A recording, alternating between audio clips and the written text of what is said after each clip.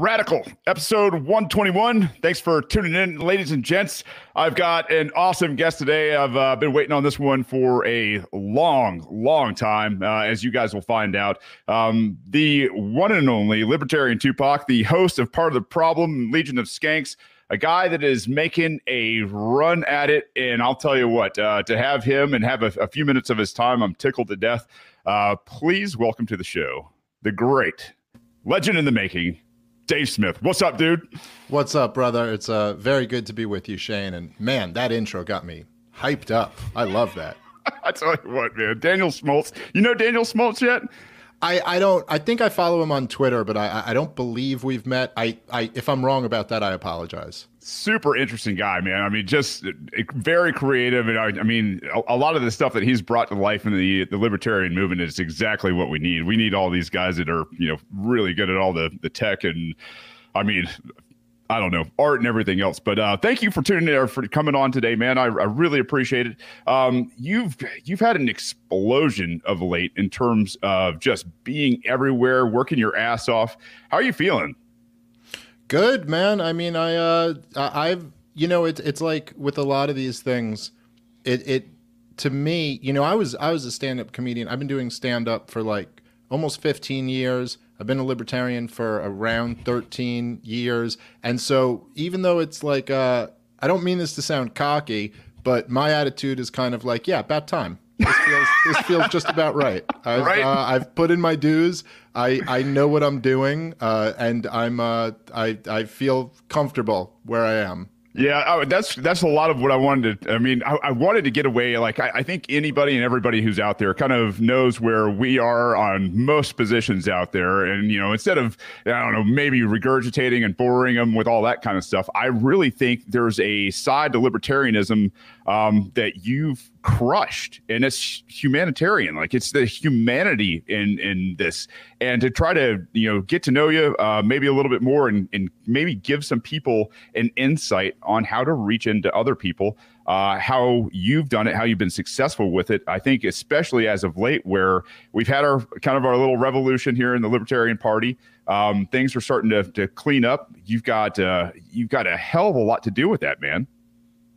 Well, I mean, I think I play my part in it, but I really do give the credit to Michael Heiss. I mean, I think he was really the guy who came out with a game plan, and there were a lot of us who wanted some type of game plan, and he came out with a really good one. And so it was like, okay, we're gonna rally behind this guy and behind the whole idea of the Mises Caucus. And so I give him a lot of credit for that. And as far as leading with the humanitarian stuff and all that, I mean, that's, to me, that's why I'm a libertarian. I mean, like, I don't, if the caricature of us was true, then I wouldn't be on our team. I mean, if it was like, if we believed that if we got all of the, laws repealed that we want to, and we had a free society, if we believed that would lead to, a situation where like poor people had absolutely nothing and only the greedy capitalists succeeded, well, then I'd be against that. That sounds awful. It's just that all of their criticisms are more accurately criticism of the status quo. And to me, I always like, in terms of like spreading the message to other people, to me, it's like the same skill as being like a stand-up comedian, where what I talk about is what I find really funny. Yeah. And then if I find it really funny, I'm like, well, I bet other people will too, because this is really funny to me. And and so with libertarianism, I always try to think of it from the perspective of like, if I didn't know about any of this, what point would convince me? Yeah. Like, if I was looking at this and I didn't have what argument would really hit home with me? And then whenever you touch on that one, you're like, okay, that's the one. That's the one that would hit home with me. Now that doesn't work for everyone, but it works with other people, because there's, you're a person and other people are similar to you. Yeah, no, I absolutely agree with you. It's where I've found, I mean, just to be able to go out and have human interactions with people and share your humanity. A lot of times, sharing where you've messed up in life or where you have had a change of thought, right? Like that piece pierces people where you can be like, yeah, man, I was duped, and they go, yeah, okay, like this guy's kind of human after all.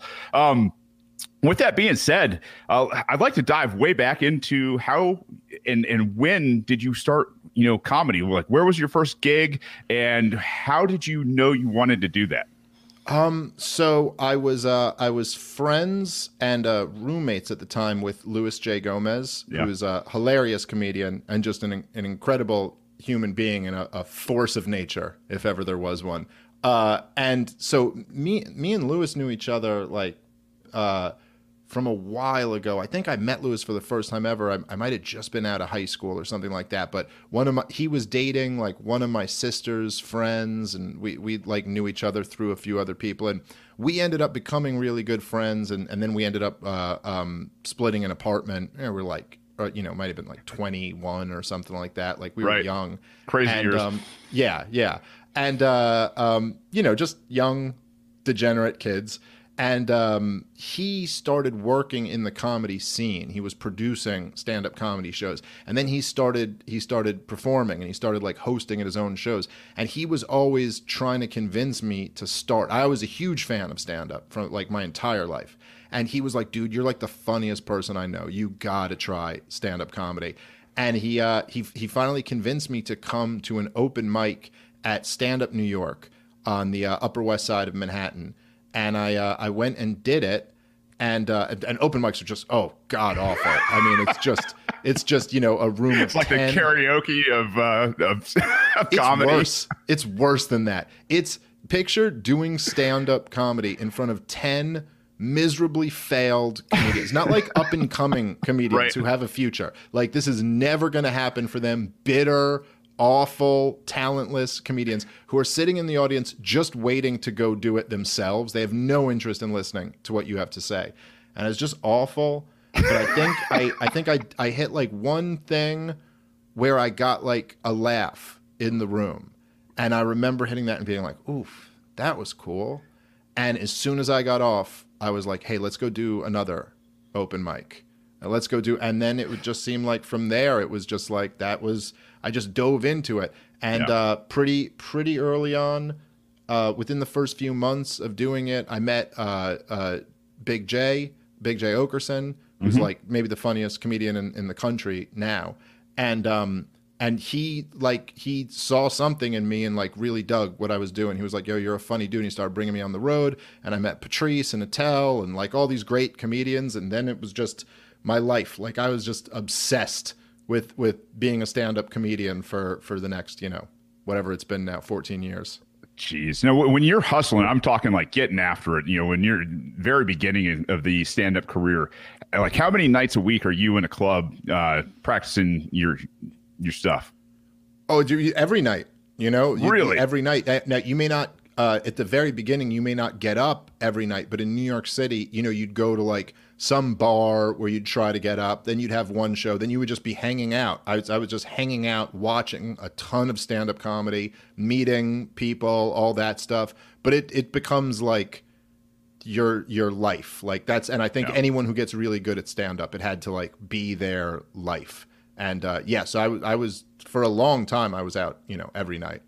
Yeah. Not anymore, but for a long time I was doing that.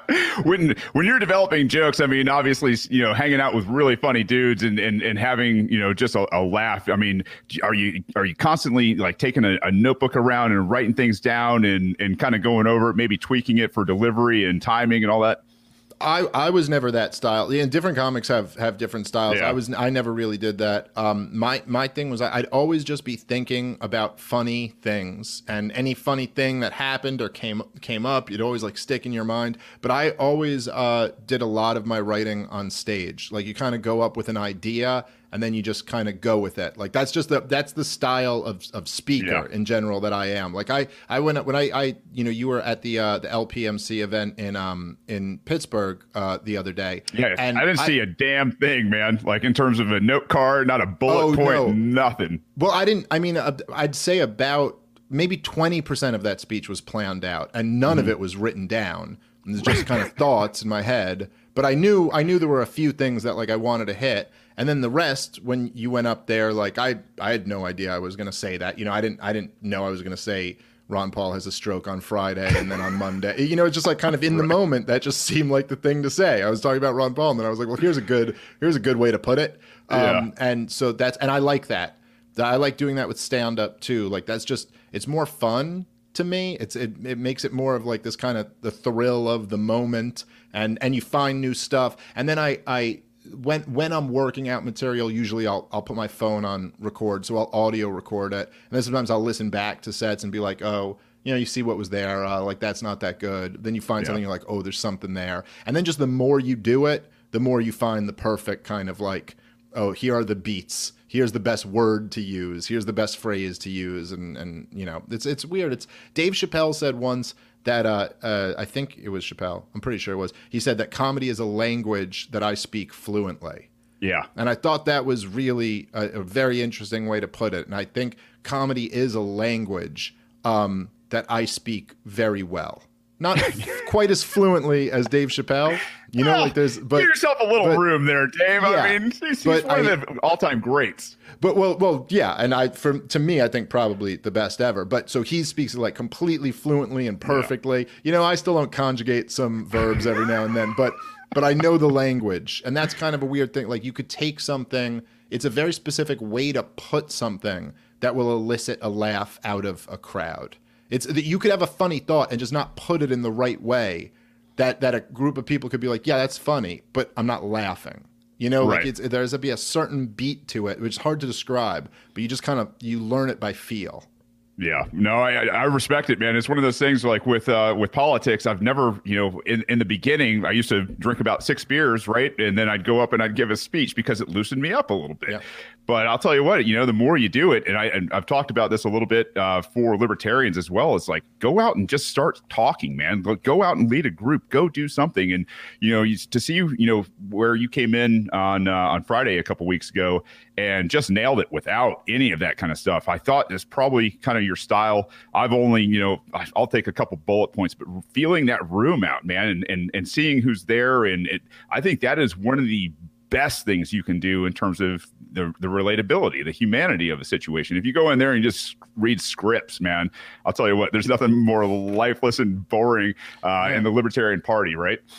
Yeah, and so it's a matter of getting comfortable, like you said, it's a matter of first and foremost just like practice. It's very hard to be comfortable in a situation you've never been in before. It's like if you've never been in a fist fight in your life and someone like runs up to you and starts swinging, you are going to be nervous. Like you're going to be afraid. There's no way to not. Yeah. But then you'll look at some boxer, some professional boxer, he could get in the ring and just be like calm and loose because he's been hit, he's been in the situation, he knows how to protect himself. So a lot of it's like that. Like just when you've experienced the worst case scenario and lived through it, if you've been punched in the face and realize like, okay, it's not fun, but it's not the end of the world. I'm going to recover. It's not as scary. Right. It's not as scary to get hit again. But so there's that. And then there's also just preparedness. And so the more prepared you are, like, that same boxer, if he is a much better boxer than the guy he's fighting, he's going to be a lot more comfortable because he's like, well, I know that. So in a situation like that, I think it's like, number one, I've given a lot of public talks, stand up. Like I've spoken in front of an audience, tens of thousands of times in my life. And so that doesn't really rattle me. And I know what I'm saying here. Like I'm prepared. I'm not like kind of winging this and hoping no one sees through the fact that I don't really know what I'm talking about. It's like, I know exactly what I'm saying. I know the group of people I'm talking to, and I, and am very confident that I'm right about this. And so why would I need to, okay, let me structure every sentence and all of this. It's like, no, come on. We're all people. Let me talk to you. Let me say the thing that, again, just like I said before, that I would want to hear, someone say if they were up there. If I were sitting down, like, this is what would get me to stand up and clap, I'm going to say that. And, you know, it worked out pretty well. I hope all of you guys out there that are in the chat right now are taking notes. If you're a podcaster or you're in the libertarian movement, man, this is giving you the cheat codes and the hacks out there from Dave Smith himself. I think one of the other reasons you're extremely good at what you do is you smile and you make people laugh, man. And I mean, to be able to do that in politics, there's a lot of people that, I mean, I made the mistake going out like that, you know, the first couple times. Well, I should say the first time especially, but you know, you're very serious subject. You care a lot about something and you're just like stone cold dead to the people that are listening. If you can smile, man, it makes all the damn difference in the world.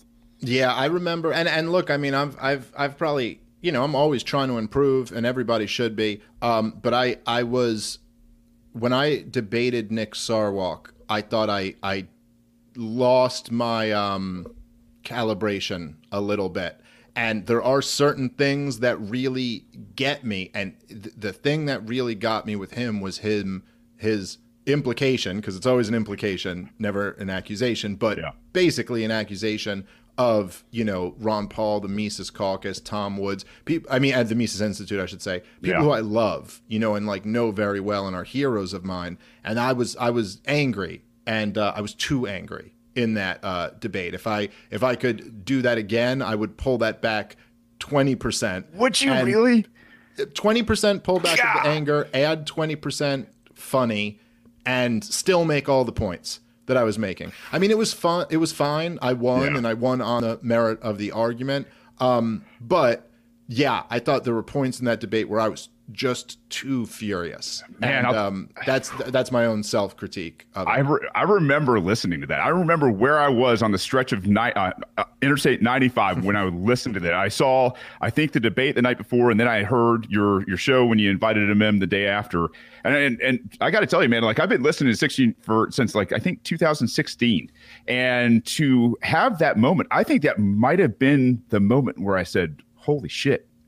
Dave needs to get into politics. And I think there was a shift at that time for you. I mean, where this catapult where, man, you really just took the LNC chair that everybody, you know, in the Mises Caucus kind of had a problem with. And I'm glad, you know, this is all kind of getting pushed aside and buried for the most part. But I mean, at the time, it's what needed to happen. And I'll tell you what, when you showed up and you were serious, I think it gave it some gravity. I think Yeah, exactly. No, I think being serious was good. I was a little bit too angry, but I'm not, you know, like I'd give myself like a B+ for the performance. it could have been an A, and that so was modest. It's B+ for me for the Libertarian Tupac. That's an F. You know what I mean? So I got a very high, self-evaluation. That's why you're gonna go far, man. But I think you're right. I think that at the time it needed to happen, and it was, and I have no interest in beefing with Nick Sarwark anymore. And I wish some people online would just leave that alone. I think it's like you don't want to be fighting the battles of the past. It's like going off on a whole thing about how awful a president Hillary Clinton will be. Well, who cares? That's not the battle anymore. But at the time it was, I think, like a turning point for the Mises Caucus. It was a symbolic, event that the chair who was their opponent was debating not the guy was Tom Woods, but I was like, you know what, Tom's not going to debate you, but I'll step up and do this. And then it kind of, in some ways, like it put me in a different space than I was in previously. Like now it's like, okay, well now I'm getting on stage with the guy who's supposed to be, the face of the party. Yeah. And beating him. Yeah. I mean, it worked out. I think it's going to work out to everybody's favor, right? I mean, we've got people from the DNC and the GOP defecting like crazy right now. If anybody can point them, and this is a great thing that I've had a lot of success with, guys. If you have people coming to you talking about how they can't stand the LP in general because they thought it was kind of weak, well, maybe point them to that moment and then tell them, hey, listen, this is the direction we're trying to go now. And so I think it's a great point. I wanted to kind of switch gears back into, outside of politics. You guys, you've changed a lot since 2016 when I first started listening to you. I picked you up when I was traveling around internationally and through the country and everything. It was a great thing to be able to pick up a guy who could talk politics and have a fun time doing it. You and Robbie, you guys were both single, bachelors back then, and it was a completely different show. The idea that you guys have gone from, I guess, 2016 to 6 years. I mean, Marine and math, we're not great at it, but the change for you, was it because you were getting engaged? Was it because of marriage? Do you think it's just time in general? Yeah, probably all of those things, but like what really changed for me was just meeting my wife. And I mean, I my wife is really I am just incredibly lucky. I mean, she's that chick that everybody who knows her, everybody who knows us as a couple knows this. She's just that chick who everyone loves. She's just the best. The best human being, just super smart and kind, beautiful, completely takes care of me. Is just the perfect match for me. I don't know what I did good in a previous life to get to have trapped this one, but I caught her, and she's pregnant and barefoot upstairs. She ain't going nowhere. So I caught her, and I held on to her real good. But that was, I think I always, I was a bachelor probably longer into life than you should be one. And, in all of my 20s and into my 30s, and I was a degenerate, and I did a lot of, whatever. Same here, man.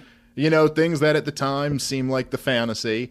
And then you realize later just how backward you had the game, Yeah. And it's so funny because it's I remember having these kind of typical, I guess, 20s male impulses of well, I don't want to get tied down. I want to have my fun. I don't want someone to change me, all these dumb things that you have in your mind. And it's oh, really? You don't think having an awesome person who's completely committed to having your back throughout life is a positive? Where's your mind state even?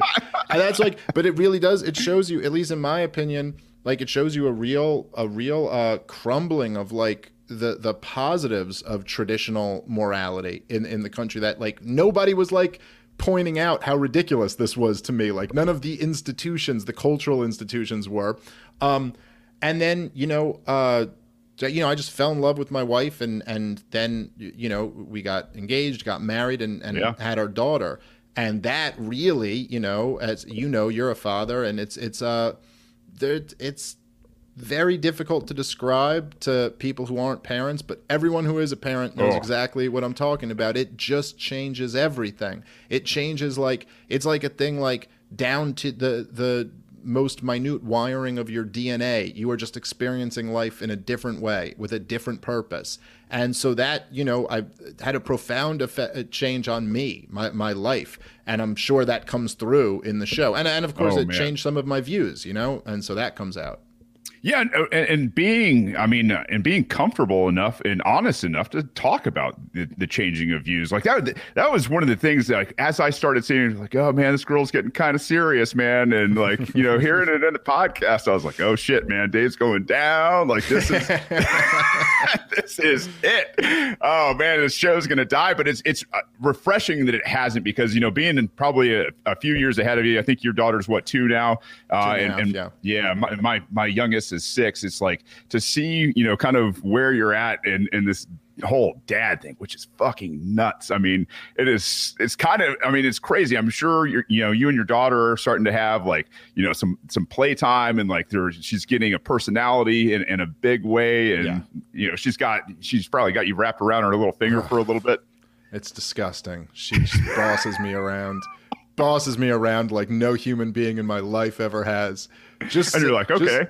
Things just to assert her dominance over me sometimes, I think. She'll just, literally about an hour ago, I was upstairs, and she goes, Daddy, sit here, and points to a seat on the couch. And I was like, okay, sweetheart, I'll sit here. And I sit down. And then she goes, Daddy, sit here, and just points to a different seat on the couch. I was like, this doesn't even make sense. Are you just she's about to do this to me? And I'm like, hey, what are we doing here? Are you just bullying me? But dude, it. 2.5 is just the level of cute that a 2.5-year-old brings to the table it's sickening. Like, it hurts you. It's painful. I mean, she just every day, and now just like with, the sentences and the thoughts, and she wants to sit and talk about her day and what we did, and, we went in the blue car to Nona's house, and then, but it's just so much fun, man. I try to really force myself to do the best job I can to enjoy every second of it, because I already know it's so quick and then it's over. I look at, you're ahead of it, man. Yeah, I look at pictures of my daughter when she was like 6 months old, 8 months old, and you sit there and you go, oh man, she'll never be that again. And that is it's a trip. Yeah, it's funny because I love the age she is now so much, but I'm also so heartbroken that she'll never be 8 months old again, and it's all happening at the same time. And just try to enjoy the ride. It's beautiful. And we got another one on the way, so I'm man. Little boy this time? Did you guys already find out? Yep. Little boy coming in October. So different, man. And it's funny because I had like my 2 boys first, and like you said, like it passes. I mean, in a blip. My oldest is 9, he's almost 10, and he's walking into the kitchen, and I only have to bend my head down to kiss him on top of his head now. And I'm like, oh my God, what is going on? So yeah, I mean, in a heartbeat, it's done. I will tell you, man, like after the diapers and the sleepless nights, like I'm like, maybe we're good. Maybe we don't have to haul all this shit around with us everywhere. It's like, that part there. It's not. Look, man, it's not easy. It's the best thing I've ever done, but it is incredibly difficult. And there are, it's like with anything in life, like it's like the better something is, usually the more it costs,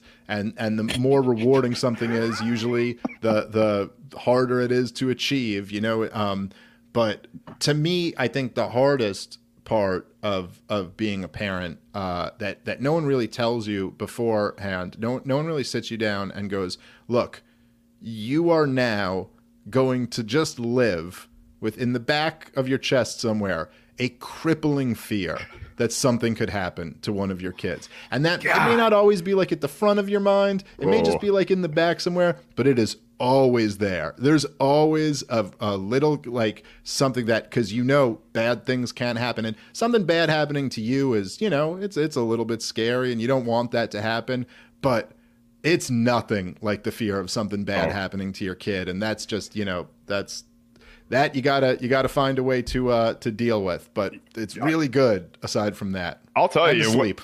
And the sleep. Yeah, it's kind of like being in a I don't know what I considered SEER school, survival school, right? Where you're just up for days, and they actually play a crying baby in the background the entire time, and because it hits you subconsciously, and you're like, oh. Like I'm back in hell. No. Dude, I remember I'm starting to think about this because, getting ready to have another baby. Because like my daughter she'll wake up periodically throughout the night, but it's not like newborn status where it's, but I remember like when she was like just like a few months old, and it'd be like a thing, like I'm not exaggerating, like you've gotten like, let's say in 2 nights, like maybe 3 hours of sleep. And you're like, just think about how tired you are. Now, it's one thing if you had gotten 3 hours of sleep in 2 nights, and then you have to stay up all night tonight. That would actually be much easier. What it is you've got 3 hours of sleep in the last 2 nights, and you get the baby down, and you go, oh my God, I'm so tired. And you lay down and you fall instantly into the deepest sleep you've ever been in your life. Like you are in heavy REM sleep 5 minutes in, and then 15 minutes later, a baby is hysterically crying, and you come out of it like, it's for a second, you don't know that you're a human being, and you're essentially like, what? And now I have to hold this little baby, and you're literally like, you're on an acid level trip of whatever's going on. And oof, yeah, it's challenging, man. That part is challenging for sure. Yeah, it's that expected. It's like, oh man, just tonight, man. Tonight's the night. No, it's not. Trust me. It's never the night when you got an infant or a 1-year-old or 2-year-old. That's for damn sure. Yep. Oh man, yeah. It's funny you say that because like a lot of those years for me, man, we just like you kind of repress it, you black it out, and then like you start talking about it years later, and you're like, oh yeah, we did do that. Yeah, my wife's been saying that just about like being pregnant.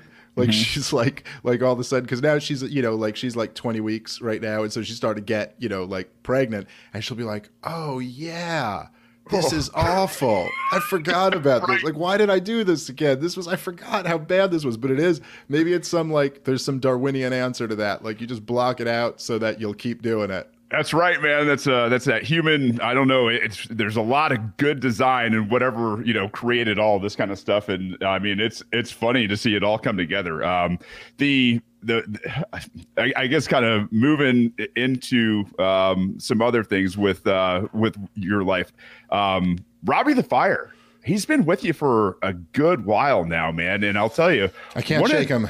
Yeah, I tell you what, I enjoy Robbie a whole heck of a lot, man. And to see his evolution too, was there any type of like off-screen talk between you guys where you just started passing him some books? Because at one point, Robbie would come in talking about chicks and sandwiches and all this other kind of stuff, and the next minute you're like, dude, he's quoting Rothbard and Mises, and he's got a really great understanding of economic theory and what's happening in the current cycle. Like it. Oh. Yeah, look, I don't take credit for. The only thing I take credit for is for recognizing it in him. Yeah. Like Robbie was. So I met Robbie. Man, this got to be. I think I met him in 2012, and we met at a comedy club. And he was new. He was like one of the like a young comic had just started, and we were just we hung out a little bit, and we liked each other. And then I saw him on stage, like he was a very new comic, so he was doing like one of the short guest spots that like a free spot that they'll give newbies sometimes. Yeah. And I watched him, and I was like, oh, Robbie's kind of a funny guy. Like he was still green and figuring it out, but I was like, oh, he's got some funny jokes, and he's a funny dude. And so we just got along, and we're friends. And then literally one day, this he comes in with... You can say whatever you want. Oh, can I? All right, I don't want to mess this up. So he comes in with David Stockman, The Great Deformation, which is like an amazing book, but not an easy read. Like That's a real serious read. And he goes, oh, hey, Dave. He goes, dude, you should check out this book. I think it's really good. And I go... I should check out this book.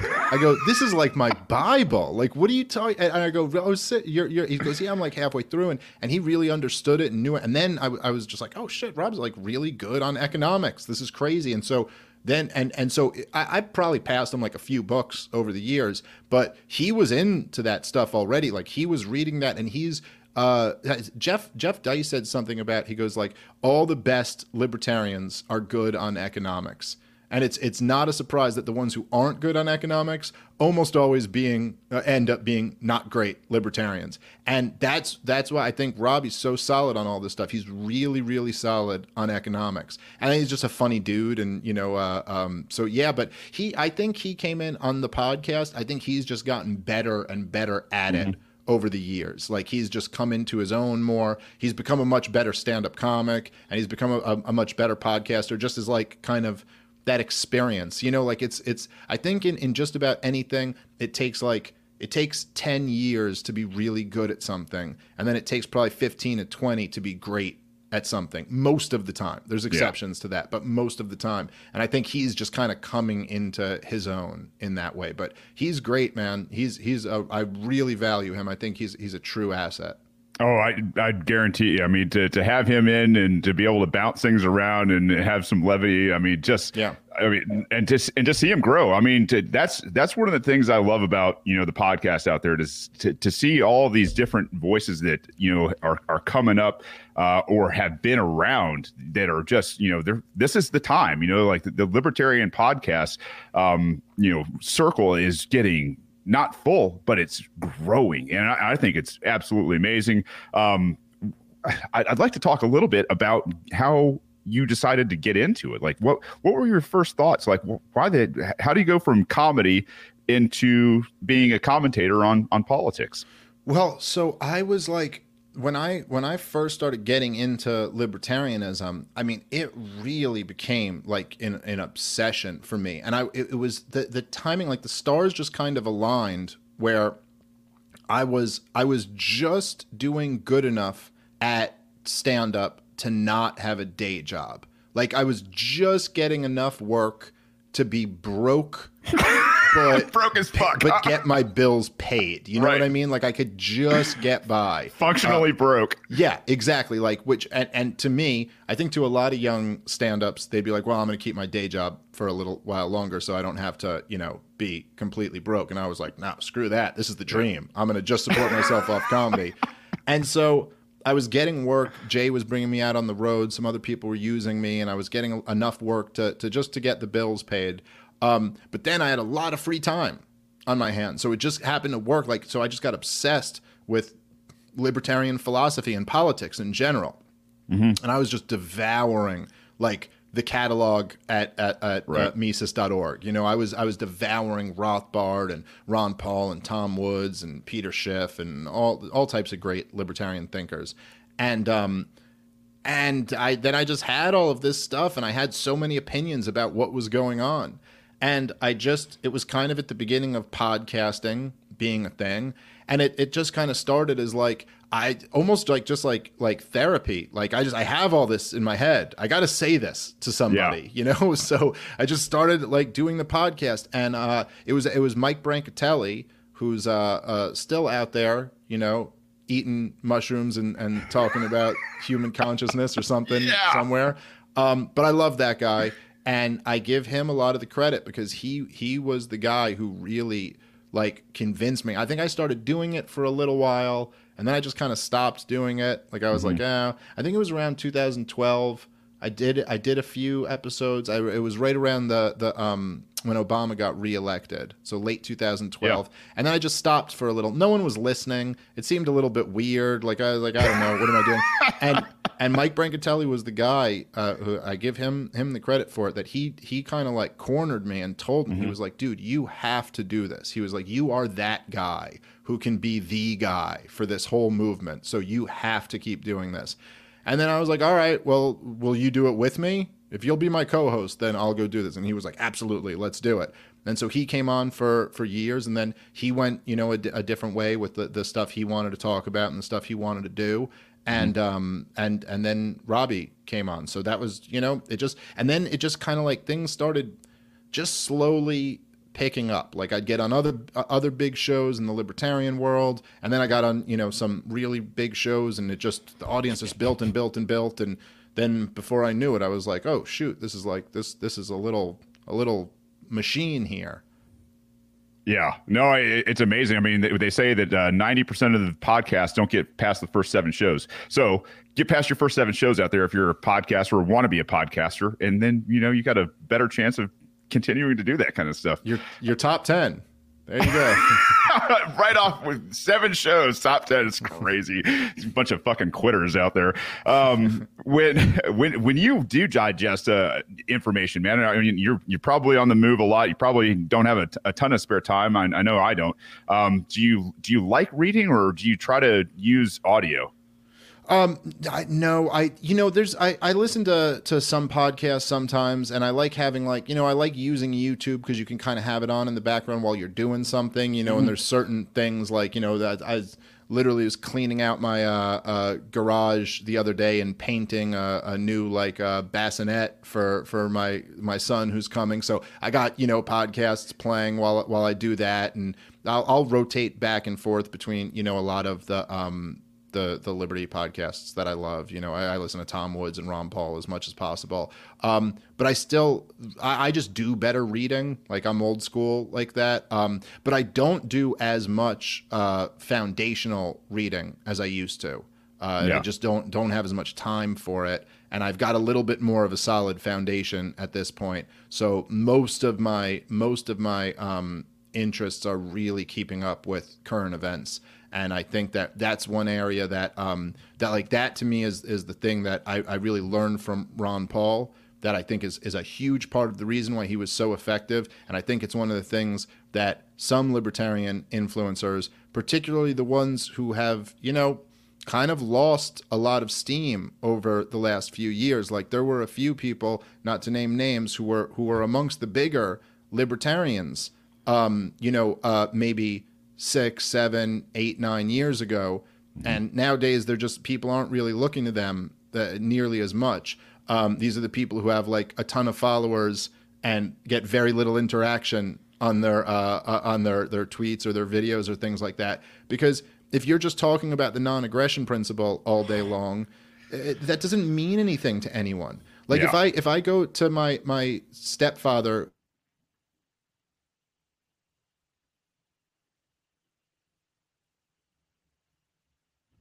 Did I? Oh, did you lose I got me? you. I got you. So if I go to like my stepfather, who's like a truck driver, and I start talking to him about well, let me tell you about the non-aggression principle. He's like, what are you talking about? He's not Reed Coverdale. What are you talking about? Right. Really, he's the only one. There's 5 truck drivers in America, and Reed's 2 of them who would respond to that. Right.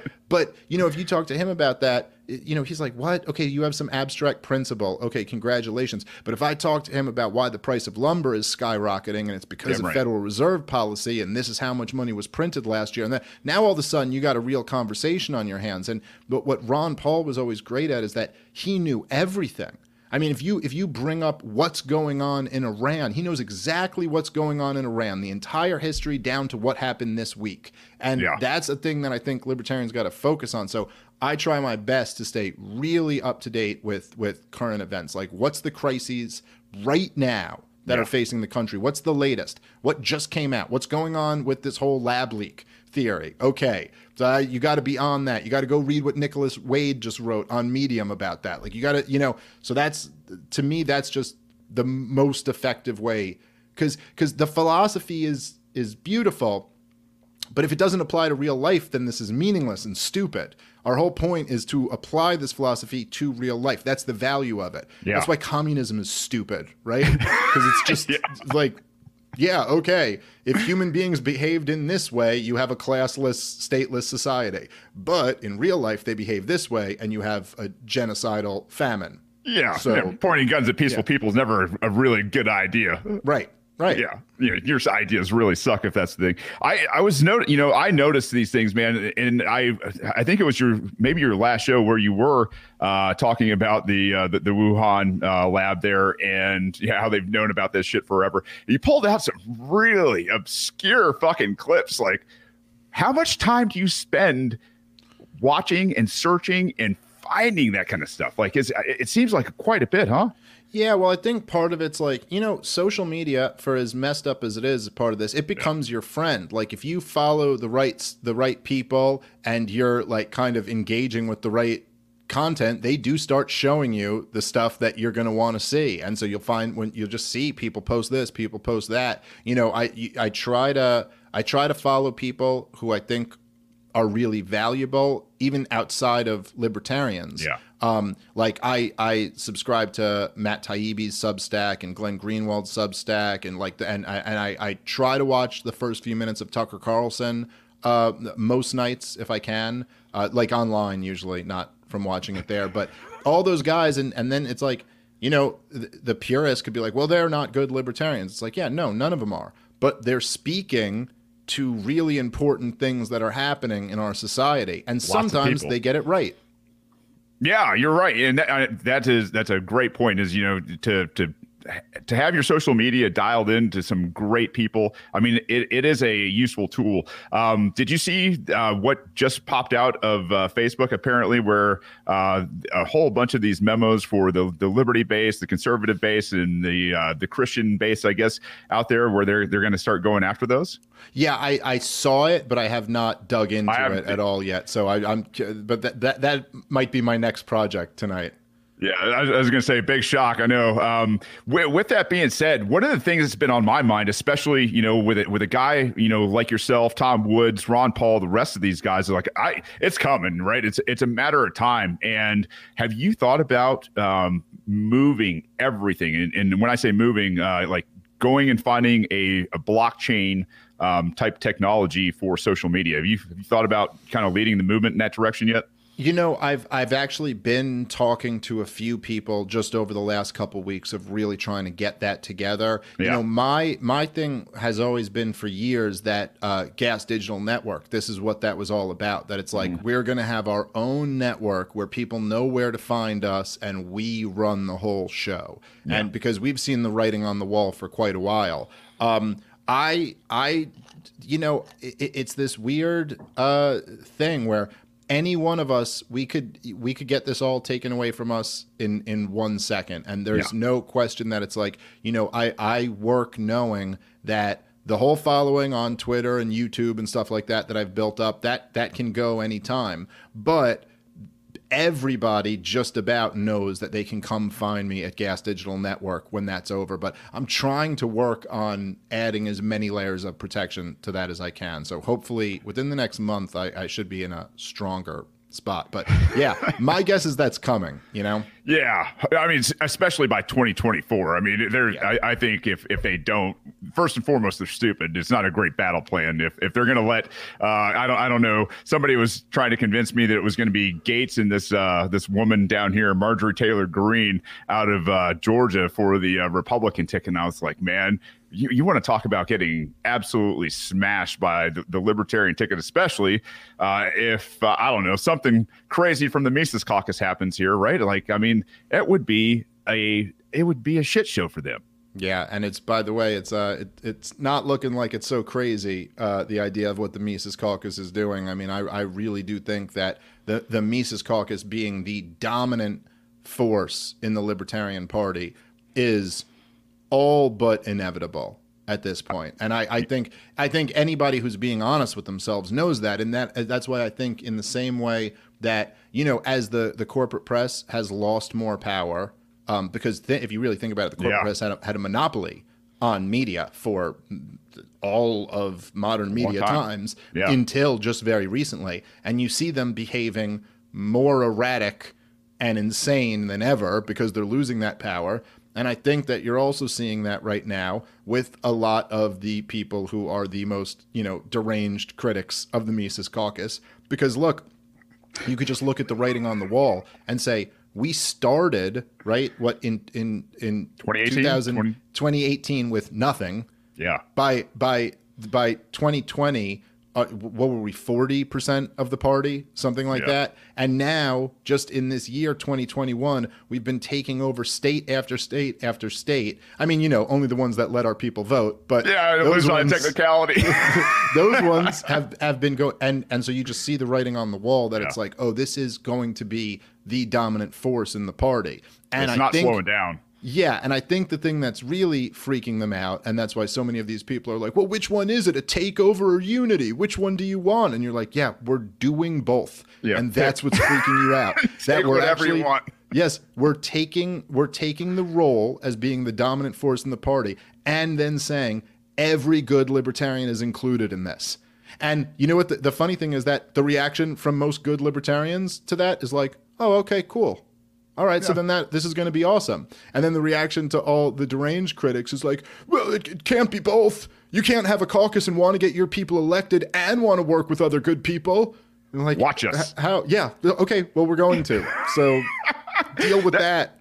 Yeah, I'll tell you, that's another great segue into a question that I have for you. With all the damn haters out there, like I don't want to get on the haters, but kind of that message is like, hey man, you have been doing this for 15 plus years now, and you've been putting in the hard work to bring this kind of full circle. Is like, do you just say, hey man, look, I don't care what you're doing. Just go liberty. Go do something. Show me how it's done. You don't get to use my brand. Like this is blood, sweat, tears, and time, man. And like you don't get to use my brand for this kind of shit.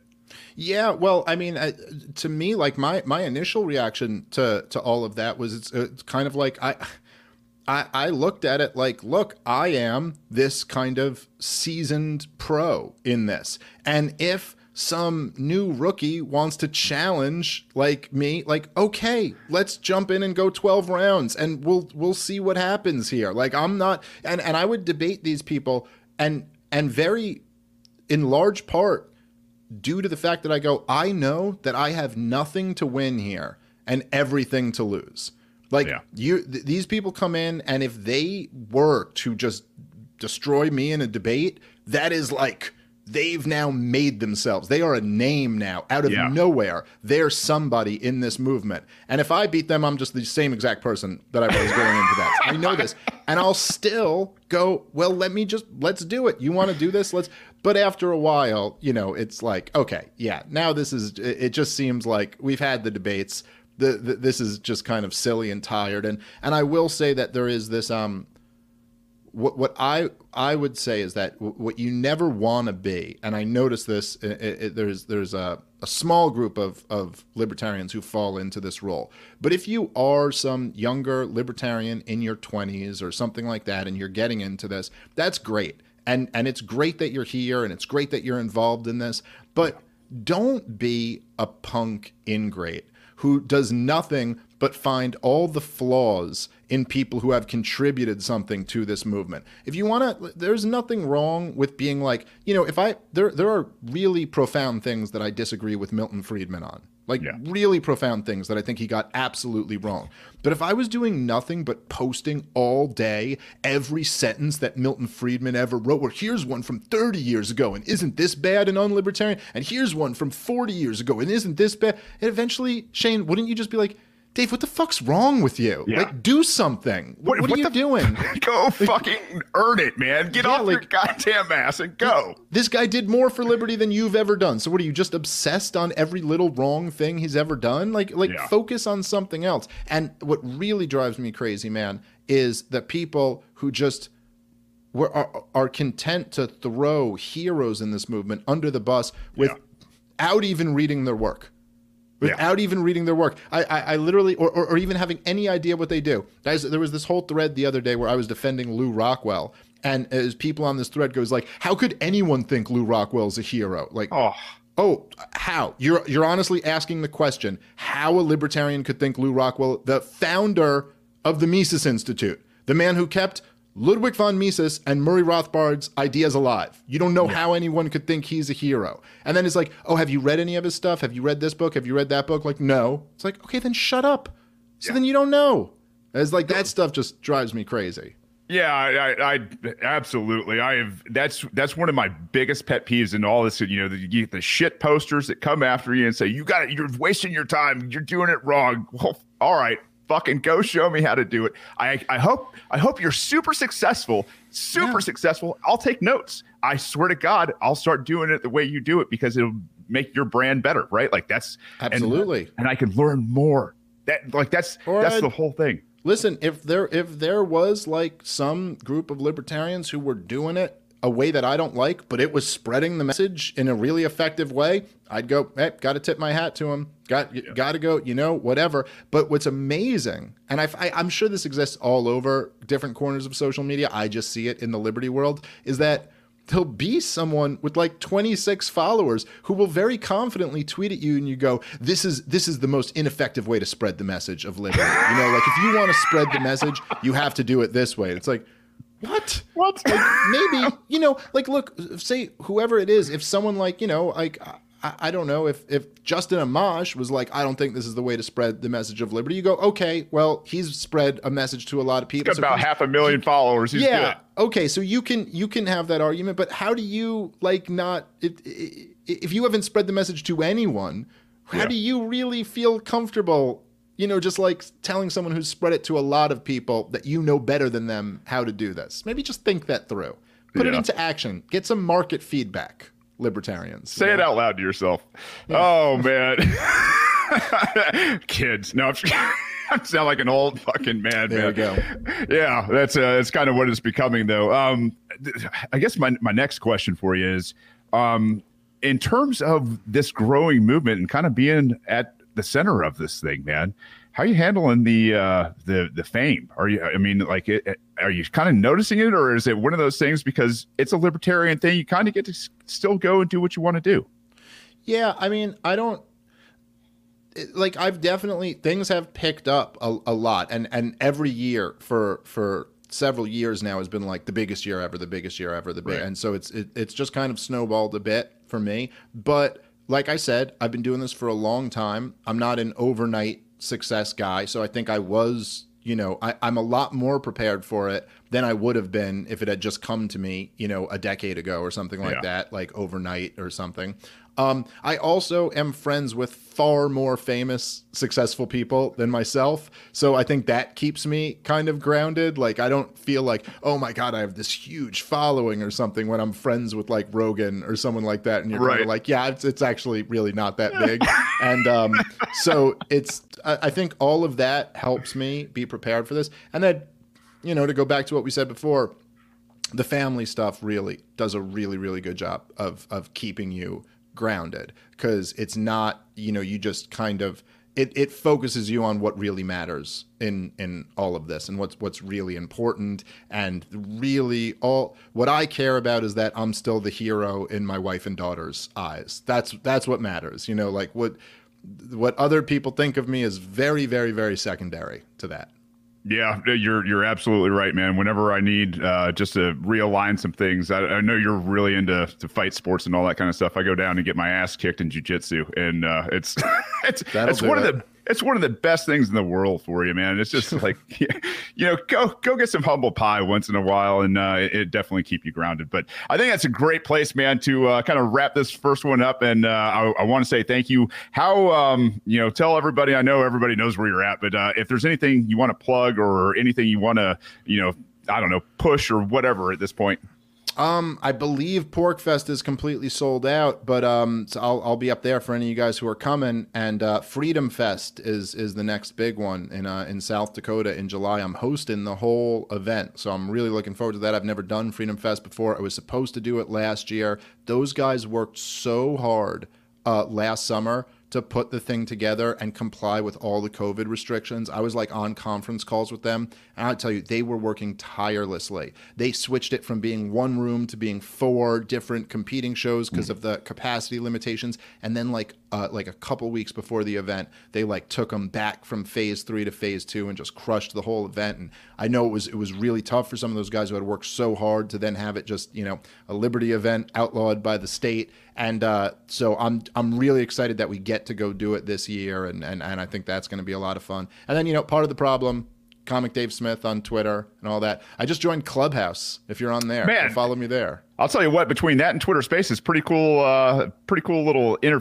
I guess place to interface with everybody out there, huh? Yeah. I just did my first one the other night with Justin Amash, and it was cool. It was really fun. I enjoyed it. Have you done Twitter Spaces yet for your fans on Twitter? No, I don't know. I don't even know what that is. Go check it out, man. It's okay. It's actually a really great place where you can drop in for 15, 20 minutes and say hey and talk and all that. But, that's cool. Hey, all right, I'll check it out. Yeah, man. Hey, appreciate it, man. And thanks for coming on. Wish you the best. And if you ever need anything, let me know. Dude, thank you so much, Shane. It was a pleasure to be with you. Have a good one. All right. Peace. Don't hurt people and don't take their stuff.